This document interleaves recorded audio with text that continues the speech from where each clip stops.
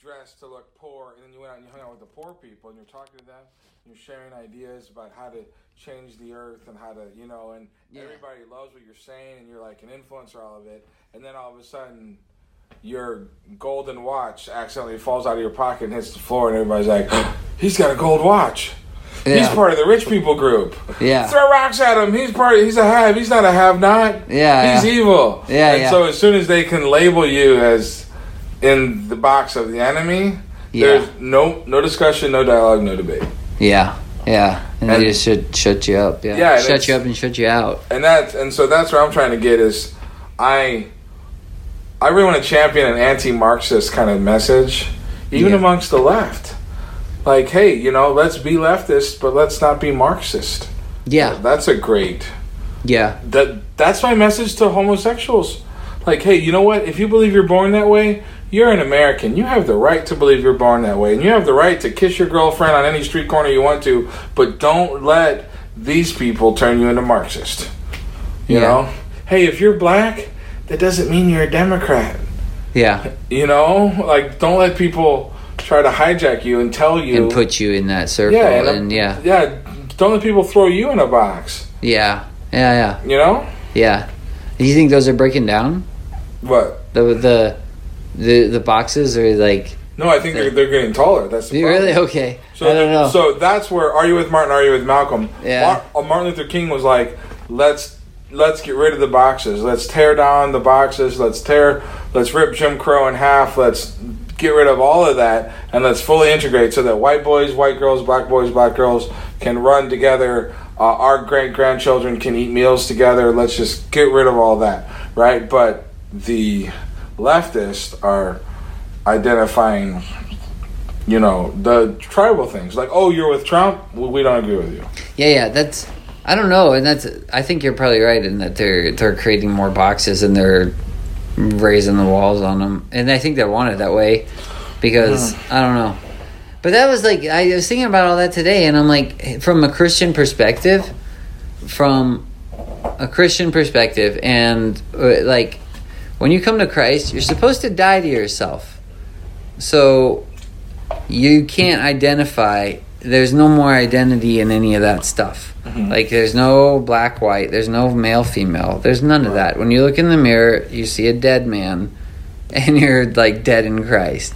And so it's like, I don't know, that's just what I was kind of thinking about that today. And I'm like, even if you're black right now, like, when you look in the mirror, you shouldn't identify with the color of your skin if you're a Christian. Like, that shouldn't be your identity anymore. Like, you should that should have nothing to do with how you see yourself. Right. Which, maybe that's insensitive to say, but I'm like, as a Christian, I think that's the truth. Yeah. Is you're dead in Christ, and you live in Christ now. And there's no more skin color. There's no more gender, male, female. There's no more... I would say you are born again, but you're also born again into an individual identity and a corporate identity. So your corporate identity... and your individual identity, individually we're sons of God, but corporately we're hands, eyes, ears, feet, and noses. Okay, you know what I mean? Yeah. Or you could reverse those two, but it'd be the same point. So you're hands, eyes, ears, feet, and noses, and so we embrace our differences, and we equally value them. Yeah. Which is a very controversial idea. Embrace our differences. Yeah. That an evangelist is just as valuable as a prophet. Yeah. Try telling that to certain circles. A teacher, or to the circles on the other side of the pendulum, a teacher, a pastor is just as valuable as a teacher. You know what I mean? Like, that's all. Yeah. The unity and the diversity. Yeah. Unity within diversity, not uniformity. You see what I'm saying? And so, embracing diversity rather than.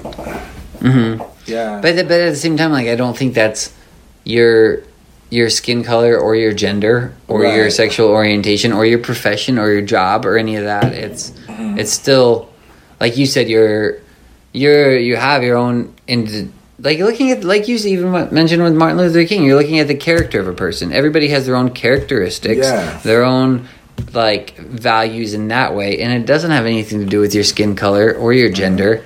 Like, it's the things God's put in your heart. Like, God doesn't look at the outward appearance. God looks at the heart. And so it's everybody is diverse in those ways, but they're all sons of God still, and they're all. See, that'd be a good discussion for puzzle theory. Yeah. Is talking about how people embrace wrong variables and identifying their differences. We're all hungry for differences, whether it be the Enneagram or the Fivefold or the Myers-Briggs, but we have to reject skin color as something that identifies difference. We have to reject birth year as something that identifies differences. Like if you're a Taurus or an Aquarius or a Leo, that shouldn't matter. You know what I mean? And I think that's really important too, even in the fact of I think that's really important. I've never really thought about this before, so I could be totally wrong. But even in the birth year, as in because it seems like there's almost this division with millennials versus baby boomers too. It's like, and you need the hearts of the fathers being turned to the hearts of the children again, and you need to not even divide over that and keep throwing people in boxes like that way. Well, you're just a millennial. Well, you're just a old fuddy-duddy. Well, you're just like to get rid of the birth years too, and to see the value in even in that. Man, that's good. Yeah. Yeah, and a lot of it is, this gets real controversial to talk about gender, but a lot of it has to do with the born that way concepts too. Like, just because you're born a certain month or born a certain generation or, born a certain skin color, that doesn't define you. What defines you is when you're born again into a certain type of well, even when you're in your mother's womb, you had your Myers-Briggs identity, your Enneagram identity, your Fivefold identity, your calling. I believe desire is a clear indicator of destiny. I've said that 100 times. And so that a lot of people with the desire to do certain things is, there's something to your sister's desire to travel all the time. Yeah. Might be part of her destiny there. You know what I mean? That doesn't happen on accident. Or kids' desire to fly planes or play doctor when they're 5 years old. I mean, those are things worth paying attention to, Yeah. But that's individual identity. That shouldn't be you remember the Dead Poet Society, that movie? I never saw it. It's about this kid that wanted to be an actor, but his dad wanted him to be a doctor. Yeah. So he's going to school to be a doctor, but he sneaks out to go audition to be an actor and to perform in this play and stuff. And, projecting people into boxes. Yeah. It's really not good. Yeah, and look at the desire of their heart and try to... That's really good. Yeah, and so removing projection is key to puzzle theory, and removing projection is key to these boxes, too. Yeah. So, anyway, I need to sort a lot of that out myself to get that, because there's different holes in that. Different holes in that? Yeah, and there's need for clear verbiage and stuff of really identifying the leaven and the lump. It's just so, like you said, it's so hard because you get those gotcha statements, and it's like, it just really, that's something I think you're working, I think you're very good at it, but I think you're working on too. We're all constantly working on it, but just trying to say things perfectly. Right. I'm that way too, because it's like you mentioned Jordan Peterson before. People would come at him and say, "You said this," and you'd be like, "No, I didn't say that." And that's something I've always been cautious about too. I'm I want because people I'll say something and I've ran into that multiple times, and they'll hear something completely different, right. And I'm and then they'll start to get mad, and I'm did I say that? I'm I did not say that at all. Right. And so, I think that's where all the holes come from, too. And, you're talking about, trying to formulate and articulate it perfectly. Right. And it's very hard. My mom was telling me from her experiences in corporate America, especially at the top tiers, brainstorming is crucial. And brainstorming basically is when you have, 15 people around a boardroom table, and they put a problem on the center of the table, and they all just talk randomly.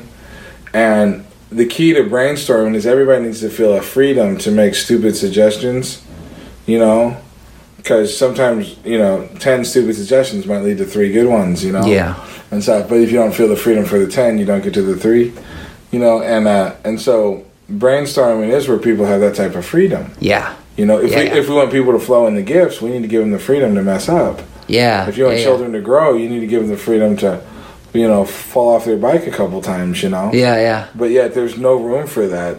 And, yeah. I mean, people can come out with statements saying, I don't agree with what I said. I now see that this is better. I repent. They're like, who cares? You're still evil. Yeah. Yeah. And it's a form of control. It's a form of silencing the masses. It's fear-mongering, Mm-hmm. But those are all things. It'd be fun to do the chaos versus control discussion. Yeah. I'd like to get into that too. Man, because I think that was, to me, that seemed prophetic too. Yeah. Very, very prophetic. Because you see, I don't know, when you're talking about the Musan tribes, and it almost seems more, I mean, I guess people could say it's conspiracy theory also, but I mean, what's conspiracy theory? I don't think it.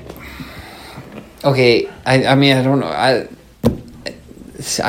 You look kind of tired, so I don't know if we want to go into all this. I guess it's conspiracy theory in a way where people would say, because out of chaos comes control, and so it's like like you said, they purposely take a tribe of people, they purposely take a group of people, form them into a tribe, and then attack a wall, and they want to bring something down. So like we witness all this chaos, and then it's like, in all this chaos right now, they took, I don't want to say that any of that was. I've heard people say that George Floyd's death was staged or something, right. And I don't want to make that accusation. I think it's foolish to me.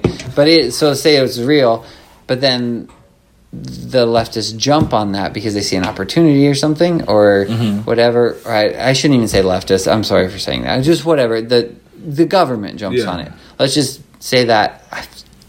Gotcha statement, man. Now people are getting turned off. Yeah, so just the government in general. Let's say they see that, or politicians in general, they see that, so they jump on that opportunity. That's what I mean. It could sound conspiracy theory because people are like, you're saying the whole thing's staged. I'm not even saying that. They just see the opportunity, so they're like, okay, well, here's a chance to create chaos. Let's say this is, let's really, really, even if it was a racist guy. If it was, and he really killed him because of his race, whether it was or it wasn't, that's not debatable. But they say let's say it is, and let's emphasize that it is in order to create chaos. Yeah. So that way there'll be this chaos. That way we can get more control. And so it's like we're gonna lose something in here. And like you said, I thought what you said was really. I mean, I had never even heard of the lynching laws or whatever. But it's like, watch what they're trying to take away from you. Watch what freedom. There's chaos going on, and so they're going to try to take a little bit more control, which means we're going to lose. There's going to be some sort of legislation that's going to be put in place, and I don't know what it's going to be exactly, but it's going to be a weapon for them. Yeah. Anywhere else, they'll have this legislation put in place, and then they can use it against later. They can use it later on against whoever they want. And I think eventually, where I said it was prophetic, I think eventually it's all going to be used against the church to just completely obliterate the church. Right. Like right now, I don't think their sites.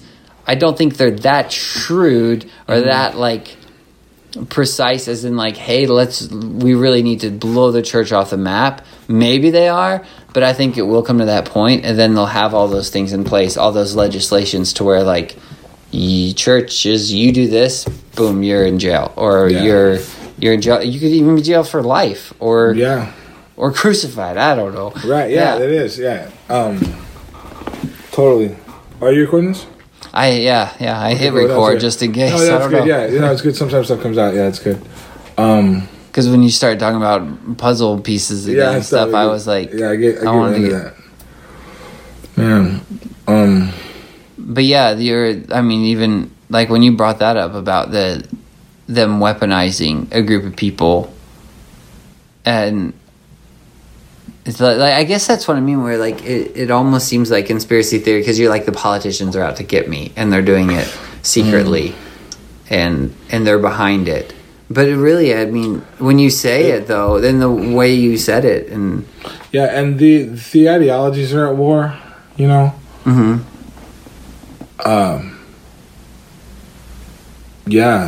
What do you think? That's so many layers. I guess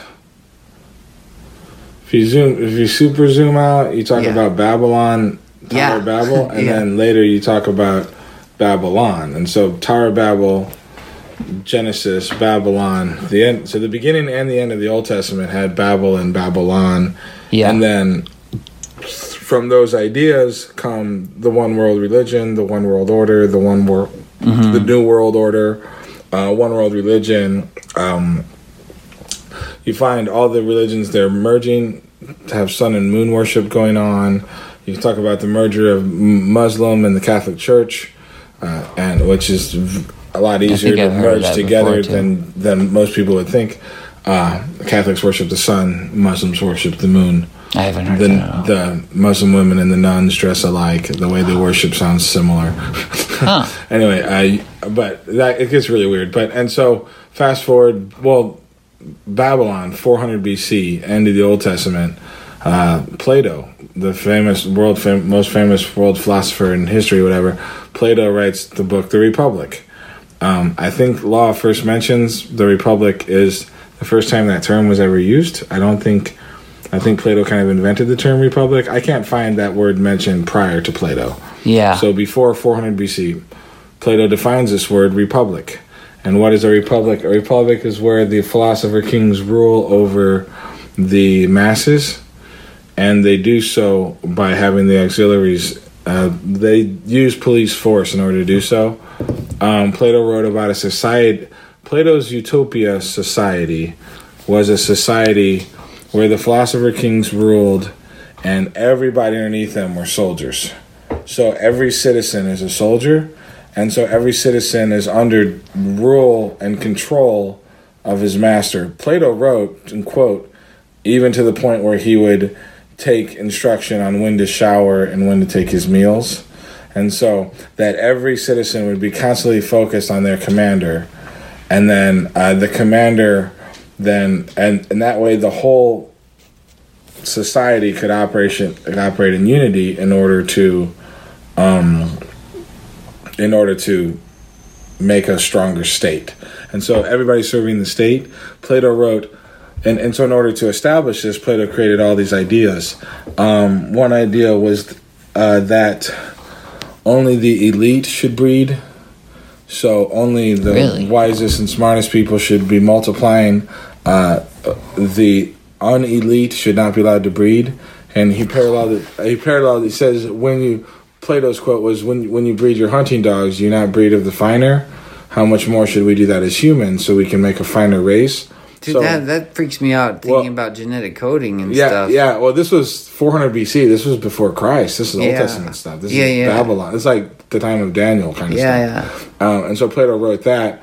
Well, that's like, you see that going on now, even in like, with the, like, in a very subtle way, because with the genetic coding, I mean, wouldn't that be the same thing? Like, you don't want to take your genes. Like, are you familiar with that? Where they want to edit people's genes to make them, to do away with certain diseases and do this and that. Have you heard that? Yeah, that's been so debatable. They've been trying to prove there's a gay gene and all sorts of stuff like that. Yeah, but wouldn't that be kind of the same thing? You're breeding the elite, because then you're messing with genes, and then you're not even using your own genes anymore, right? Right. You're just trying to make the more elite person. A simple debate point that I present to Plato. Yeah. Just to go head to head with the quote. Plato's quote is, "Of a look at your hunting dogs. Do you not breed of the finer? How much more so should we do so with men? Well, what's a better dog? How do you make a better dog? A better Chihuahua is a smaller Chihuahua. A better Great Dane is a bigger Great Dane. A better Golden Retriever is one that'll fetch a stick and be a good family dog. A better Rottweiler is one that's a guard dog. That's the opposite of the Golden Retriever, because he's mean to people and stuff. You know what I mean? Like, every dog, Border Collie is more hyper, whatever. You can't make a better dog. There's no such thing as a better dog, because better is debatable. Yeah, but in order for better to exist, I had the best. Everybody has the best dog. Yeah, everybody has the My best dog dog. was the best dog. You have to narrow down to one characteristic. Yeah, and so Darwinism wasn't science that actually was validated as an independent science. The Darwinism was advocated because Darwinism was a science that reinforced Plato. So Darwinism came over 1,000 years. Darwin was over 1,000 years after Plato. Yeah. But yet his ideas were perceived as true science because they advocated Plato. So Plato's book, The Republic, basically is like the Bible for the Freemasons. That's their utopia society. And so he created the ideal utopia society in his book. He envisioned it. And that's like the blueprint, the roadmap, the destination for the one world order, the dark left people, whatever. And Plato wrote, no child should know who their parents are. No woman should live alone with any man, because all children should be raised up to serve the state. Yeah. These ideas are reflected in movies a lot. John Carter was a movie where a whole tribe of people, no children knew who their parents were. It's Disney stuff.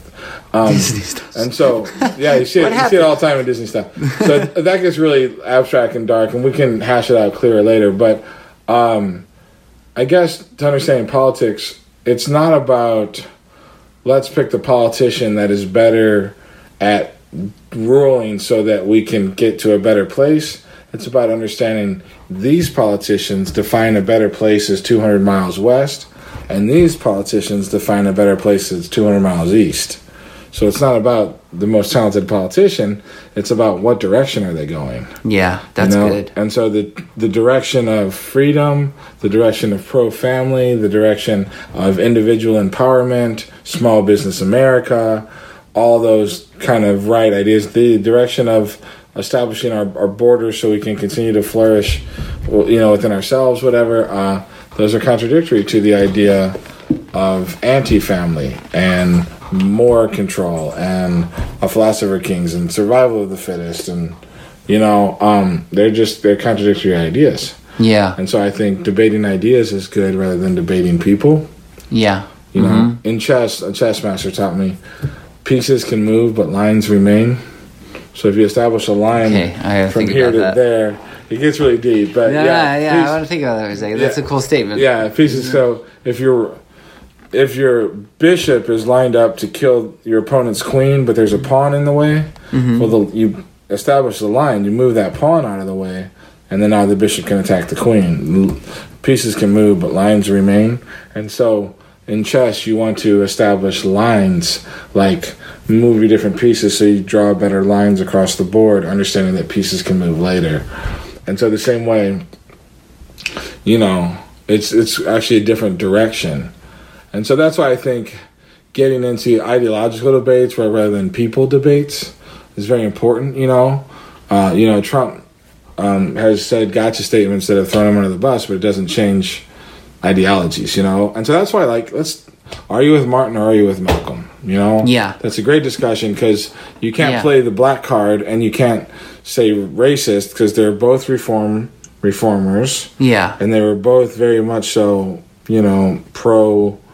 They were both activists. Yeah. So, but they had different ideas. They agreed on the problem, but they didn't agree on the solution. Yeah. They devoted their lives to the problem. They didn't, but they advocated different solutions. Yeah. What was the Malcolm X solution? Because I don't know anything about his solution was Marxism, tribalism, having black people rise up to defend, having black people cluster together and defend their people as an individual tribe and then fight for their own rights. Yeah. So but Martin Luther's idea was full integration. Okay. Yeah. I guess Jim Crow, Malcolm X might say, we need to make the black bathrooms just as good as the white bathrooms, and we need to make black people just as empowered as white people. We need to fight for black empowerment rather than... And it says, but that perception, too, I think, you made a statement, I think it was yesterday, and you said, are we having... What was it? Man, I wish I could remember right now. Are we? I think it was something along the lines of, are we going to look at someone's race or are we going to look at their character? Or something, right? That's a Martin Luther King quote. I have a dream that my 4 children would be judged or I don't know if he says judged, but would be judged by the content of their character rather than the color of their skin. Yeah. That's okay. I can hit it word for word. And so the Malcolm X is like the idea is opposite that, right? Almost? Right. Yeah. His idea was that Malcolm X would be like, I have a dream that black people would be just as powerful as white people, and that black people would, have.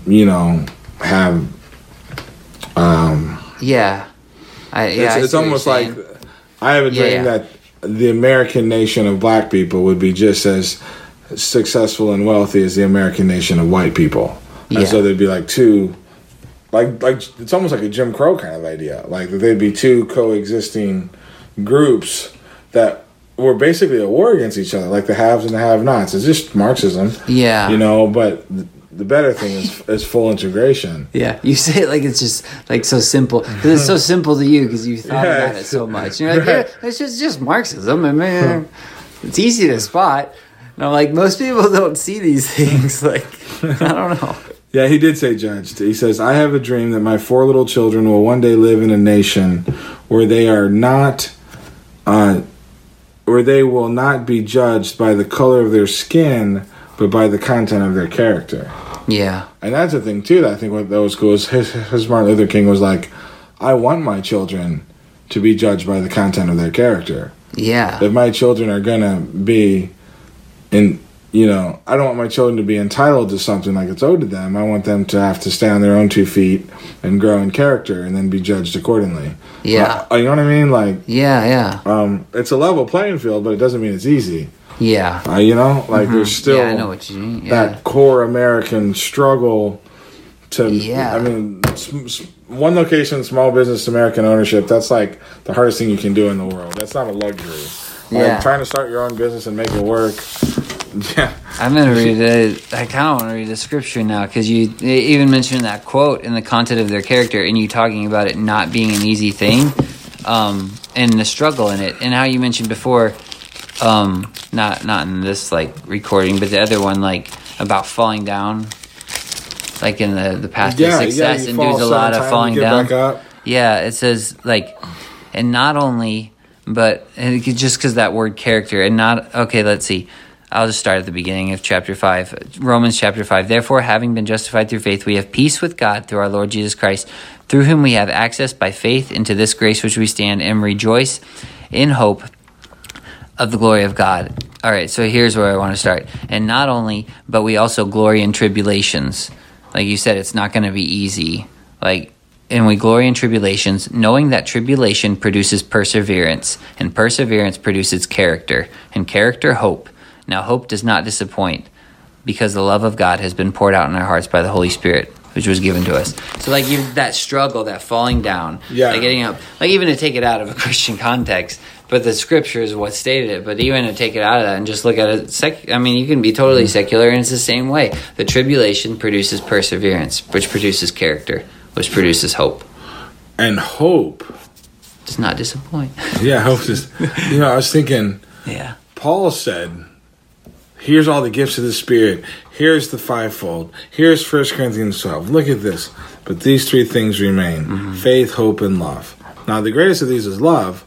Yeah. But he's saying after all this stuff, these 3 things remain. These are the elements. This is the important stuff. Yeah. Faith, hope, and love. Now, we got a word of faith background, so we've been taught every faith message you can imagine. Yeah. Forward, backward, upside down.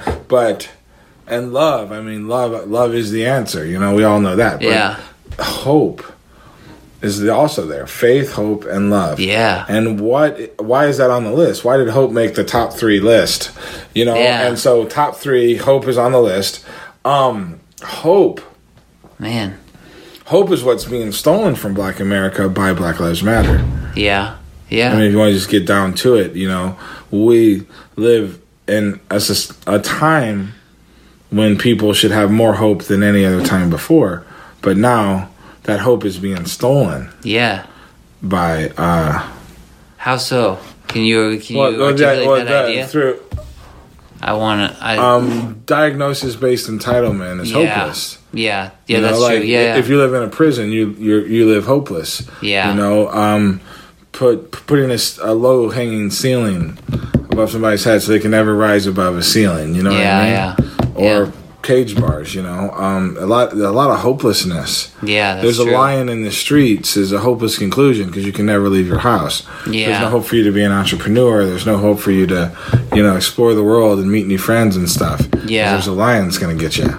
Yeah. But that's not true. The truth is you can explore the world and you can make new friends and you can, you know, there's a lot more hope. So hope deferred makes the heart sick, you know, like, or that's different because that's people having hope for something that doesn't exist. But hope is so foundational, you know? Yeah, it really is. Yeah.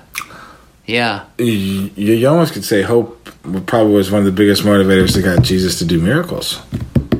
That's super controversial, but no, I want to think about that. Yeah, hope, and faith, you know, expectancy. Yeah, people had an expectancy, and then that expectancy was met with miracles. Jesus would go to places where it's just not the carpenter's son, or whatever. Woe unto you, Tyre and Sidon, you know. But there are other places where there was. I don't know, tying hope and expectancy together might be too far of a stretch. I like the thought because I mean, like even faith, hope, and love, and the greatest of these is love, obviously. But then even in faith, one thing that helped me with faith too is seeing it as faithfulness. Mm-hmm. And so, like, I don't know why. I guess maybe word of faith. Growing up in that, I kind of disassociated the two. I never really thought of it as faithfulness and almost in a perseverance in a sense, because faith is the evidence of things hoped for. It's like when you have that hope, like you're faithful and you keep walking in this, and there's a consistency and a faithfulness, and people are like, why are you doing these things? Why are you living this way? And it's because you have that hope. And so like you have that expectancy that if I keep doing this, if I keep living this way, if I continue in this faith or in this way, then this hope, this expectancy will come to pass. Yeah. Yeah. So I don't think it's wrong for you to associate those two, the hope and expectancy. Yeah. Yeah, that's true. Hope. Faith is logically based. Like, faith doesn't have any feelings. Faith says, I believe this because the Bible says it. I'm going to do it because that's the right thing to do. This is truth. Mm-hmm. You don't really detour from it. But hope's very emotional, you know? And so hope is powerful, man. People, when people are full of hope, they're full of a different type of emotion. Yeah. Yeah. You know what I mean? Yeah. And so that's a great message for leftists. Because, you know, even if somebody's deeply buried in a lot of emotional-based kind of conclusions and stuff, you know, hope. Man, yeah, that's powerful. Hope is powerful. Man. Yeah, I always I like to see it as basically your lamp that's the light of your eyes, sort of. And it's so sad. Like even just recently, Ravi Zacharias, you know. Yeah. Like, and what happened to him, and he had no hope. Like, the doctors gave him no hope. And it's like, you quench that light, you quench someone's hope. Yeah. And they perish. Like, and so you're talking about these people, if, you know, in this whole movement, if hope's taken away from them, if hope's taken away from everybody, then it's like you're quenching their light. You're putting out their future. Yeah. Yeah. Yeah. Because faith isn't the only thing. Faith, you know, you can logically have faith, but hope is like... Yeah, it's powerful. Yeah, man. Yeah. Totally. And so, I don't like that hope is being stolen, you know? Uh-huh. Yeah. Yeah, it really is. And when you lose it, too, I mean, you not only lose your life... Because if you look at it in that sense, it's like, it's the light of your future. Like, it's your hope. It's hope for a better future, even. And it's like, if that's taken away, then you either perish, you either just give up and die... Or I guess you just, and in that hopelessness, there's chaos, too. You're like, who cares anymore? Mm-hmm. Everything's hopeless. Let's just, to hell with the world. Yeah. Yeah, exactly. And that emotional backed, it gets really bad, you know? Yeah. It's a lot of thoughts. Plus, it's so late, too. Yeah, dude, we're so just... I know. We go for like an hour and a half, and then we get onto this stuff. And I was like, I'm kind of glad I hit record, even if I don't post this, which I'm fine with publishing it too. I like what we talked about before because I want to outline those points to get them more Yeah. Honestly, if we can get to a point of like 3-minute kind of chunks, you know, Yeah. be good. But those have to be properly sliced up and maybe come in the right order or something. I don't know. Yeah. Well, I'll end this here. Yeah, we got to branch the almond tree, man. Yeah. Good night.